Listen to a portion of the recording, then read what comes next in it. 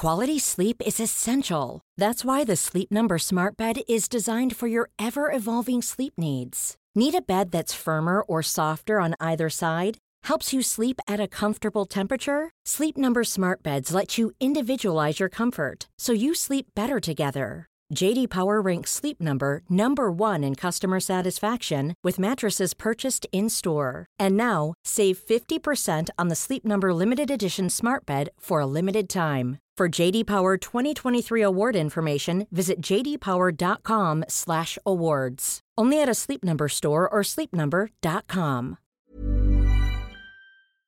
Hormoner är en naturlig och livsnödvändig del av kroppen. Ändå finns det en stor okunskap kring hormoner och vi märker att många inte känner till hur menscykeln eller olika preventivmetoder fungerar. Den här okunskapen kan skapa en rädsla för hormonbehandlingar eller hormonella preventivmetoder och också göra det svårt att veta om och när man ska söka vård för mensrelaterade besvär. Hormoner diskuteras ofta i media, men ibland saknas en vetenskaplig grund för informationen och osanningar och myter sprids och får fäste. Vi på Babys podcast tror att kunskap kring kroppen och dess funktioner bidrar till en stärkt självbild och ett ökat välmående hos kvinnor. Det är ju just därför vi gör den här podden. Kunskap är makt helt enkelt. Därför vill vi tipsa om en hemsida där du kan få den vetenskapligt grundade fakta du behöver och förtjänar. Hormonguiden.se är ett initiativ av Gedeon Richter och är en hemsida framtagen i syfte att öka kvinnors kunskap om hormoner. Som barnmorska och gynekolog gillar vi verkligen den tydliga informationen med bra bilder, strukturerad genomgång av menscykel och preventivmedel. Gör dig själv en tjänst och skaffa dig mer kunskap om din kropp och dina hormoner. Besök hormonguiden.se.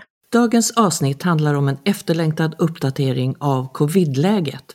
Och återigen lyssnar du till mig, Carina barnmorska, och den expertgäst som tidigare varit med oss, nämligen docent och överläkare Karin Pettersson.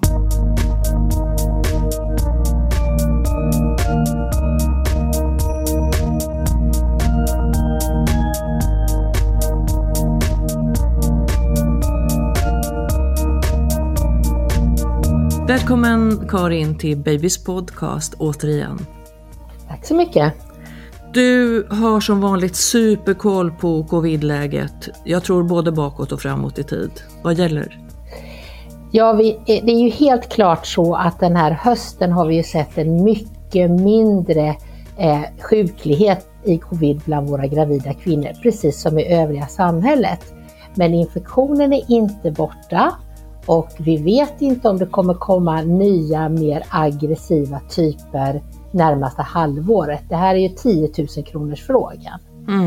Så behovet av att våra gravida kvinnor, som ju är en riskgrupp för svår sjukdom, fortsätter att följa vaccinationsrekommendationerna, det är jätteviktigt.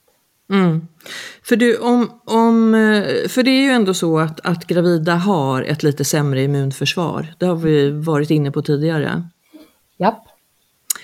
Och där så är ju rekommendationerna tydliga att vi fortsätter att vaccinera oss. Pandemin är ju över, men som du säger, covid-19 tyvärr finns kvar.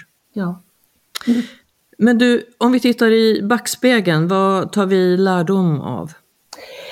Vi tar lärdom av att ganska snart så blev det ju uppenbart att gravida kvinnor efter vecka 20 har en ökad risk för svår sjukdom och till och med död, fast i väldigt ovanliga fall i covid-19. Det finns vissa gravida, de kvinnorna som är överviktiga, lite äldre kvinnor och kvinnor med annan sjuklighet som har en extra hög risk. Men det finns en riskökning i hela den gravida gruppen. Och man kan säga så här att när vaccinet kom så tog det lite lång tid innan de flesta gravida anslöt sig till vaccinationsprogrammet.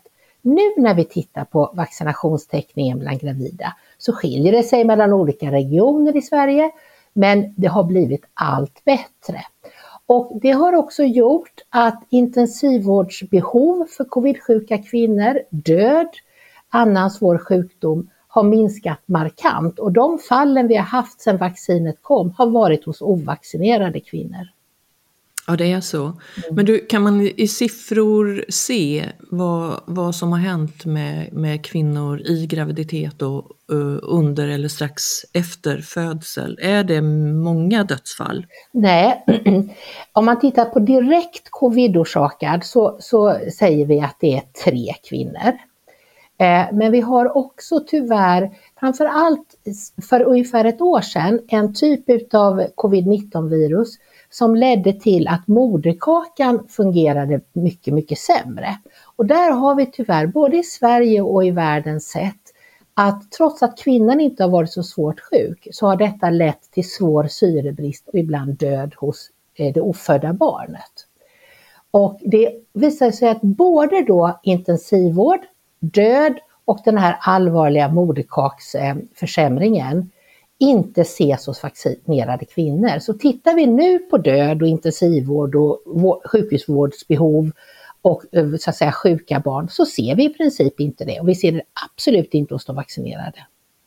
Men är det så då att vi kör fler tester, ultraljud och så vidare på gravida som har genomgått eller har en pågående covid-infektion? Det gjorde vi i början, för då fick vi rapporter från utlandet om att det kunde leda till att barnet inte växte som det skulle.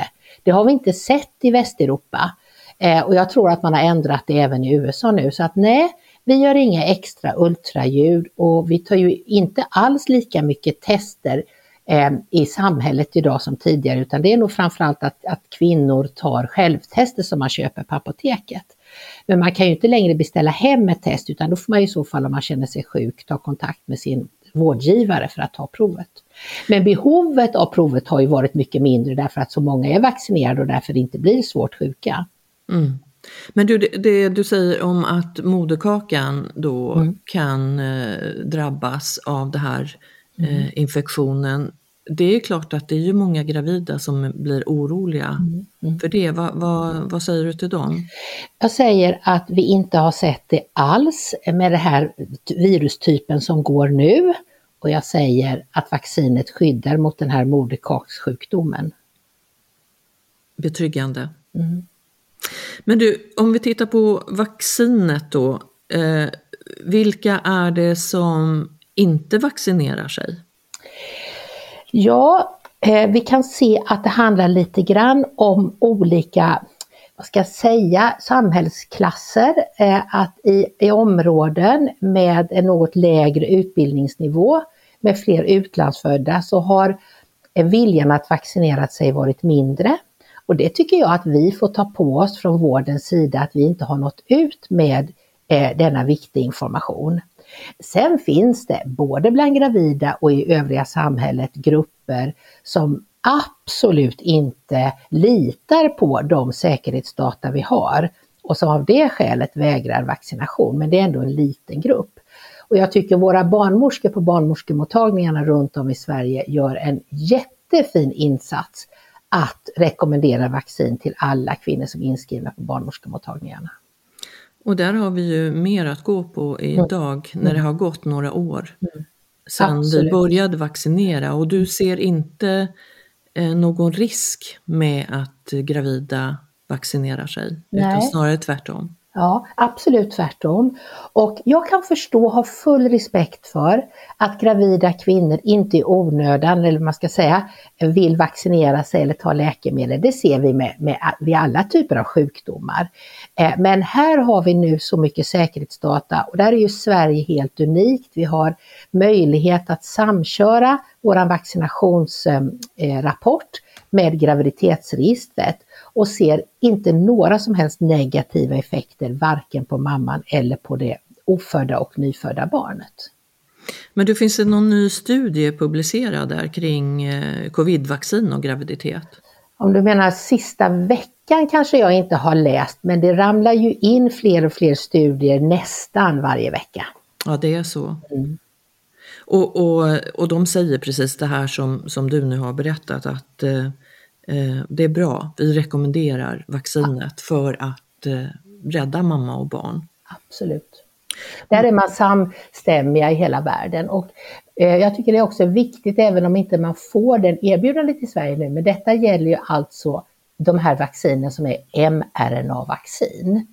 Och när man går och vaccinerar sig idag så har man då möjlighet att få en uppdaterad vaccin. Och då får jag ofta frågan, är det lika säkert som de tidigare mRNA-vaccinet? Och svaret på den frågan är ja, man har inte ändrat själva vaccinutseendet utan endast att det ska vara bättre för en del av de här omikronvarianterna. Så man behöver inte vara orolig för att ta det mest moderna mRNA-vaccinet som är det som erbjuds när man går iväg och vaccinerar sig. Så det är mer effektivt än vad det var tidigare? Ja. Ja, det är väl så att vi måste med forskning se liksom vilka av de här stammarna som det här tar på och så utvecklar det. Det är ju samma med influensavaccinet tänker jag. Det görs ju om lite grann för vi vet att infektionen görs ju om lite varje år tyvärr. Så vi kan ju aldrig få de här 100% antikropparna. Så därav så gör vi om influensavaccinet och likaså då covid-vacciner. Ja. Men du, var kan man vaccinera sig idag? Har du koll på det? Den gravida som vill, är det på barnmorskemottagningen eller får man ombesörja det själv? Det är inte på barnmorskemottagningen utan det är ju på vaccinationscentraler eller via vårdcentralen. Och det är gratis? Och det är gratis. Ja. Det är bra att veta. Men du, hur många doser, om vi tar det, vi har ju pratat om det tidigare men det har ju gått en tid och om det skulle vara någon skillnad nu mot då. Men när rekommenderar du att man börjar vaccinera sig? Om man har möjlighet att välja så finns det egentligen inga skäl att börja vaccinera sig före vecka 12. Skälet att vi har sagt vecka 12 det är ju inte för att det är farligt innan, för det finns det ingen studie som har visat. Det är ju enormt många kvinnor som är gravida som kanske inte har vetat om det och fått sitt första vaccindos. Men eftersom det är vanligare hos alla gravida att få ett missfall före vecka 12 så vill vi inte att man gör den helt felaktiga kopplingen. Så budskapet är, har du råkat ta ett vaccin före vecka 12, inga skäl till oro. Vill du vänta till den där första tredjedelen av graviditeten har gått så går det bra. För vad vi vill är att man är skyddad när man passerar vecka 20 och det är man med råge om man tar det efter vecka 12. Och då ser ju vaccinprogrammet ut så här. De första 2 doserna, det är det vi kallar basvaccination. Och sen håller man på med påfyllnadsdoser. Och då är det så här idag att vi rekommenderar att gravida kvinnor har tagit sammanlagt 4 doser. Alltså 2 basvaccination och 2 påfyllnadsdoser. Det är ju samma vaccin varje gång, men att det är så man ska räkna. Så 4 doser vill vi att våra gravida har tagit. Innan de föder? Ja. Hur skiljer det någonting? För det finns ju olika märken på vaccinerna. Om man blandar dem. Ja, så länge det är de här 2 mRNA-vaccinen som är godkända under graviditet och som vi har lång erfarenhet av så spelar det ingen roll om man har tagit ena gången och andra gången.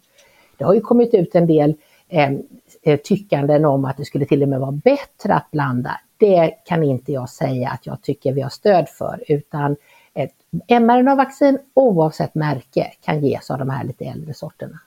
Så det finns inte något som är mer effektivt än det andra? Nej. Antikroppar till barnet då i magen? Det får man. Barnet får antikroppar om mamman har haft infektionen och om mamman är vaccinerad. Och det skyddar då barnet lite grann beroende på när man har haft infektionen och när man är vaccinerad.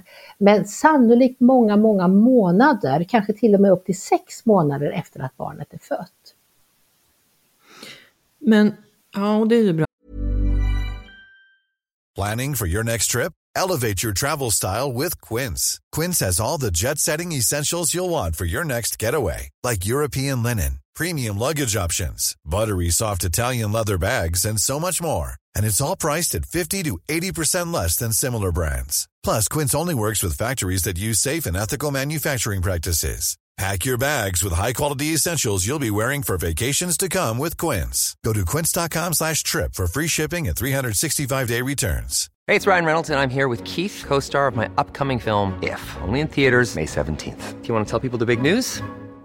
All right, I'll do it. Sign up now and you'll get unlimited for $15 a month and 6 months of Paramount Plus Essential Plan on us. MintMobile.com/switch. Upfront payment of $45 equivalent to $15 per month. Unlimited over 40 gigabytes per month. Face lower speeds. Videos at 480p. Active Mint customers by 531.24 get 6 months of Paramount Plus Essential Plan. Auto renews after 6 months. Offer ends May 31st, 2024. Separate Paramount Plus registration required. Terms and conditions apply if rated PG.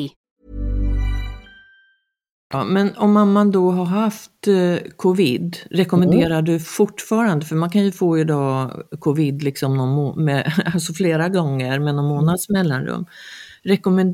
Då säger du att barnet har ju fått antikroppar via mamma, via covid-infektionen. Men rekommenderar du fortfarande att dessa kvinnor vaccinerar sig? Ja, det gör ju Folkhälsomyndigheten också. Mm. Därför att genom att följa vaccinationsprogrammet så bygger man upp en säker antikroppsnivå och därmed skydd. Däremot så kan vi inte säga att genomgången infektion ger samma skydd. Så därför så, helt oavsett om man har haft infektion 1, 2, 3 gånger, så rekommenderar vi att man följer det här vaccinationsprogrammet som erbjuds. Och hur långt efter en covid-infektion då skulle du säga att man kan vaccinera sig? Jag kan säga att man behöver ju vara frisk. Man behöver vara tillfrisknat så att inte man liksom får någon biverkan och tror att man har fått infektionen igen eller sådär. Men annars finns det inga skäl att vänta. Så om man haft en lindrig covid-infektion en vecka så kan man mycket väl ta covid-vaccinet veckan därpå. Men det är som med alla andra vacciner skulle jag säga, att influensavaccinet också, du bör inte ta den under pågående infektion eller förkylning, utan du avvaktar. Precis. Men vad har vi sett med biverkningar då? Har det visat sig någonting? Och då pratar vi både mor och barn. Om vi börjar med barnsidan så har vi ju inte sett några negativa effekter på barnet. Och när jag säger så menar jag det man är väldigt orolig för: missfall, att barnet dör i magen, att barnet inte växer, att man får havandeskapsförgiftning eller så. Det har man inte sett några negativa effekter av vaccinet, utan det är bara bra för barnet att mamma vaccinerar sig. På mammasidan, precis som hos våra icke-gravida människor som vaccinerar sig, så kan man ju bli öm vid instickstället. Och vi har ju också sett att det är en del som får en feberreaktion i samband med vaccinet. Och det är inte farligt. Och det ser vi i samband med influensa också. Och sådär. Men vi har inte sett ett annorlunda biverkningsmönster hos våra gravida jämfört med våra icke-gravida. Mm. Men du, om man tar det här vaccinet och har samtidigt, rekommenderar vi ju ta influensavaccin i denna tid. När vi nu spelar in det här så är vi ju inne i november, snart december här. Hur ser det ut? Influensavaccin och covid-vaccin samtidigt, eller hur bör man vänta däremellan? Nej, de 2 vaccinen kan ge samtidigt. De kan ge samtidigt. Ja. Och en fråga som vi har fått också, hur många med covid eller att man tidigare har haft covid föder för tidigt? För det har vi också sett att det kan vara möjligt, att kvinnor då föder tidigare veckor än planerat. Man kan säga så här att vi ser inte att förlossningen startar spontant på grund av att man har en covid-infektion. Utan det är när vi inom förlossningsvården bedömer att kvinnan behöver föda sitt barn för att mamman själv är så svårt sjuk. Det är då man föder för tidigt. Så att det är inte så att när man har en kanske till och med lite svår sjukdom, att vattnet går eller värkarna börjar, utan detta är när sjukvården själva i samråd med kvinnan bedömer att här behöver vi faktiskt förlösa dig för att rädda ditt liv eller göra att du ska tillfriskna. Så det är egentligen samma det vi har pratat om tidigare för något år sedan, Karin, det har inte förändrats? Det har inte förändrats. Nej. Det är många gravida som undrar om de kan jobba fortsättningsvis. Nu är vi ju inne i, som jag sa, höstvinter här och alla typer av infektioner med det ökar ju, och coviden också kanske. Vi ser lite fler fall, tror jag. Vad tänker du om, ska man jobba? När ska man vara hemma? Och gäller det där från vecka 20 som det tidigare var, att man blev avråddes från att jobba. Nej, det gäller inte längre och det handlar ju om att vi nu har ett vaccin. Det har varit lite, om jag får uttrycka det så, trögt i vår kommunikation med Arbetsmiljöverket. Därför att de menar att enligt svensk lag måste varje arbetsgivare göra en individuell bedömning för varje gravid person. Men summa summarum är vi framme i en situation idag när en gravid kvinna som är vaccinerad ska kunna arbeta oavsett vad hon har för arbete. Det betyder även inom sjukvården, även inom skolan och liknande. Men du, de här kvinnorna då som inte vill ta vaccinet, har de möjlighet, kan de kräva att få stanna hemma från jobbet för att de är oskyddade? Då är ju det så att det där då får man ju ta upp det med sin arbetsgivare och så får arbetsgivaren göra en bedömning om den här kvinnans individuella risk för att bli svårt sjuk i covid. Och så får man bestämma det. Så det finns det liksom ingen nationell skrivning kring eller så. Man kan ju tycka idag att en ovaccinerad gravid kvinna bör kunna arbeta med tanke på att vi har en ganska ändå liten smittspridning i samhället och inte ser lika svår sjukdom med de omikronvarianterna som går nu. Men det kan ju förändras och det är också ett argument för att man ska vaccinera sig. Och där finns det väl uppdaterad information? Och var skulle du rekommendera att man tittar först och främst? Jag tycker att man ska titta på Folkhälsomyndighetens sida vad det gäller det här med arbete och vaccin eller inte vaccin. Till gravida. Vi har fått en fråga där det var en tjej som visade sig ha covid, alltså var covid-positiv dagen innan hon födde. Och då undrar man, fick barnet antikroppar då? Han den med det? Ja, det kan man undra. Det är klart att hon kanske har haft virusinfektionen cirkulerande ett par dagar innan hon får symptom. Och då bör hon ju ha skickat över lite antikroppar via moderkakan in till barnet. Men det är ju så att det är ju inte undersökt om en kvinna har insjuknat 1 dag, 2 dagar, 3 dagar, 4 dagar före förlossningen hur mycket antikroppar som går över. Men hon får nog ändå känna sig trygg med att ha gått över lite grann. Var hon dessutom vaccinerad så har ju barnet fått ett bra skydd. Ja, det är mycket runt omkring detta och det är ju många gravida som har efterfrågat denna uppdatering och uppskattar ju den, Karin. Har du någonting som du skulle vilja tillägga, rekommendera, tipsa om? Nej, mer än att jag tycker att när vi satt här och pratade vaccin första gången, då pratade vi så oerhört mycket om att det skyddar mamman för svår sjukdom. Men vi pratade ganska lite om barnet.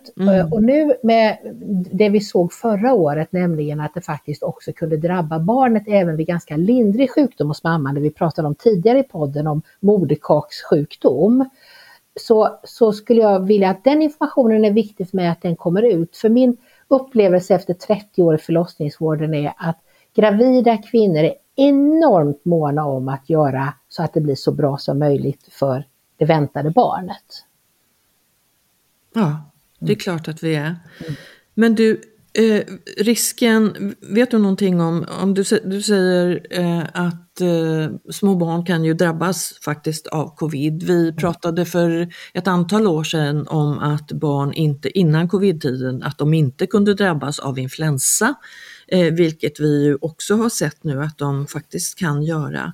Men risken för det här nyfödda barnet att drabbas av covid, hur ser det ut? Hur sjuka kan de bli? Vet du någonting om det? Det oskyddade barnet kan förstås insjukna i covid, men vi har ju inte sett några fall där barn som är nyfödda smittas av sin mamma eller av någon annan i omgivningen som har utvecklat svår egen sjukdom. Så det känner vi oss inte rädda för. Har mamman blivit vaccinerad eller haft infektionen och skickat över antikroppar så kanske barnet fortfarande kan bli covid-positiv och kanske ha lite väldigt lindriga övre luftvägssymptom. Men inte några svåra sjukdomar har vi inte sett hos de nyfödda.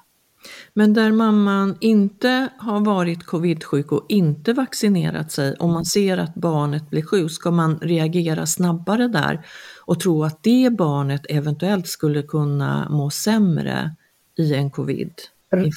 Rent teoretiskt skulle det kunna vara så, men det är inte vad vi ser kliniskt, utan de här barnen blir inte särskilt svårt sjuka.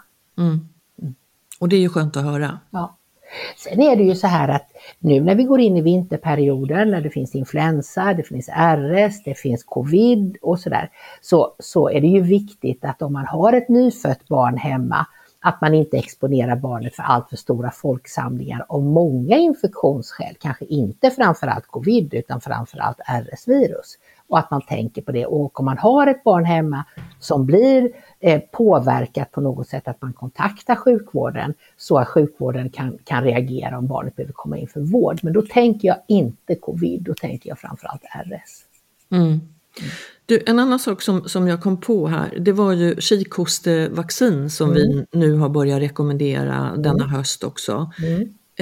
Är det någonting som vi behöver hålla isär, kikhostevaccin och intervallet mellan covid-vaccination? Det känner jag att jag inte vet utan att läsa på det. Men det kan vi återkomma till och skriva ner på vårt Instagram, Karin. För det är ju så att sen en tid tillbaka så har vi ju rekommendationer till de gravida att även ta det här kikhostevaccinet. Och det är ju också för att barnet ska få antikroppar. Ja.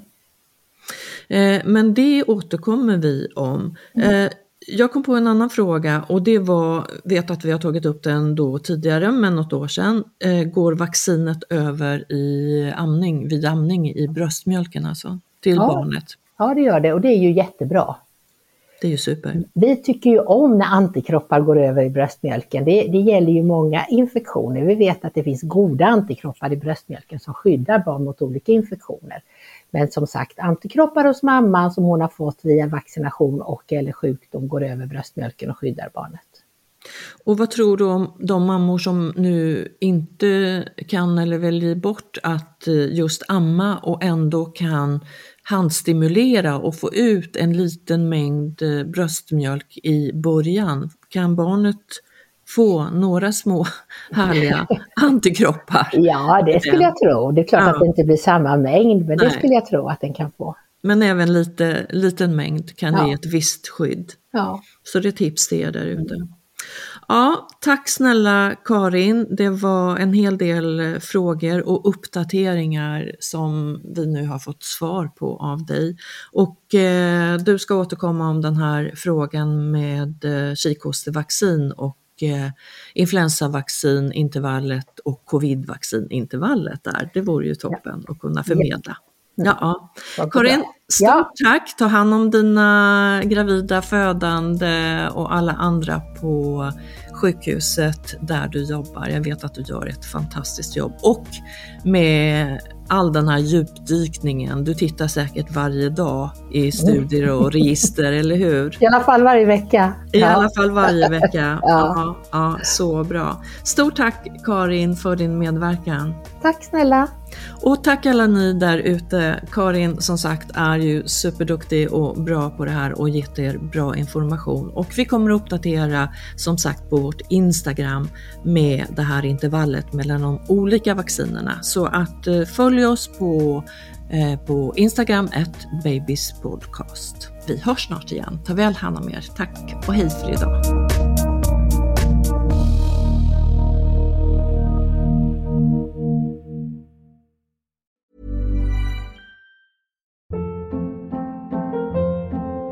Hold up. What was that? Boring. No flavor. That was as bad as those leftovers you ate all week. Keke Palmer here, and it's time to say hello to something fresh and guilt-free. Hello Fresh. Jazz up dinner with pecan-crusted chicken or garlic butter shrimp scampi. Now that's music to my mouth. Hello Fresh. Let's get this dinner party started. Discover all the delicious possibilities at hellofresh.com. Imagine the softest sheets you've ever felt. Now imagine them getting even softer over time. That's what you'll feel with Boll & Branch's organic cotton sheets. In a recent customer survey, 96% replied that Boll & Branch sheets get softer with every wash. Start getting your best night's sleep in these sheets that get softer and softer for years to come. Try their sheets with a 30-night guarantee. Plus, get 15% off your first order at bollandbranch.com. Code BUTTERY. Exclusions apply. See site for details.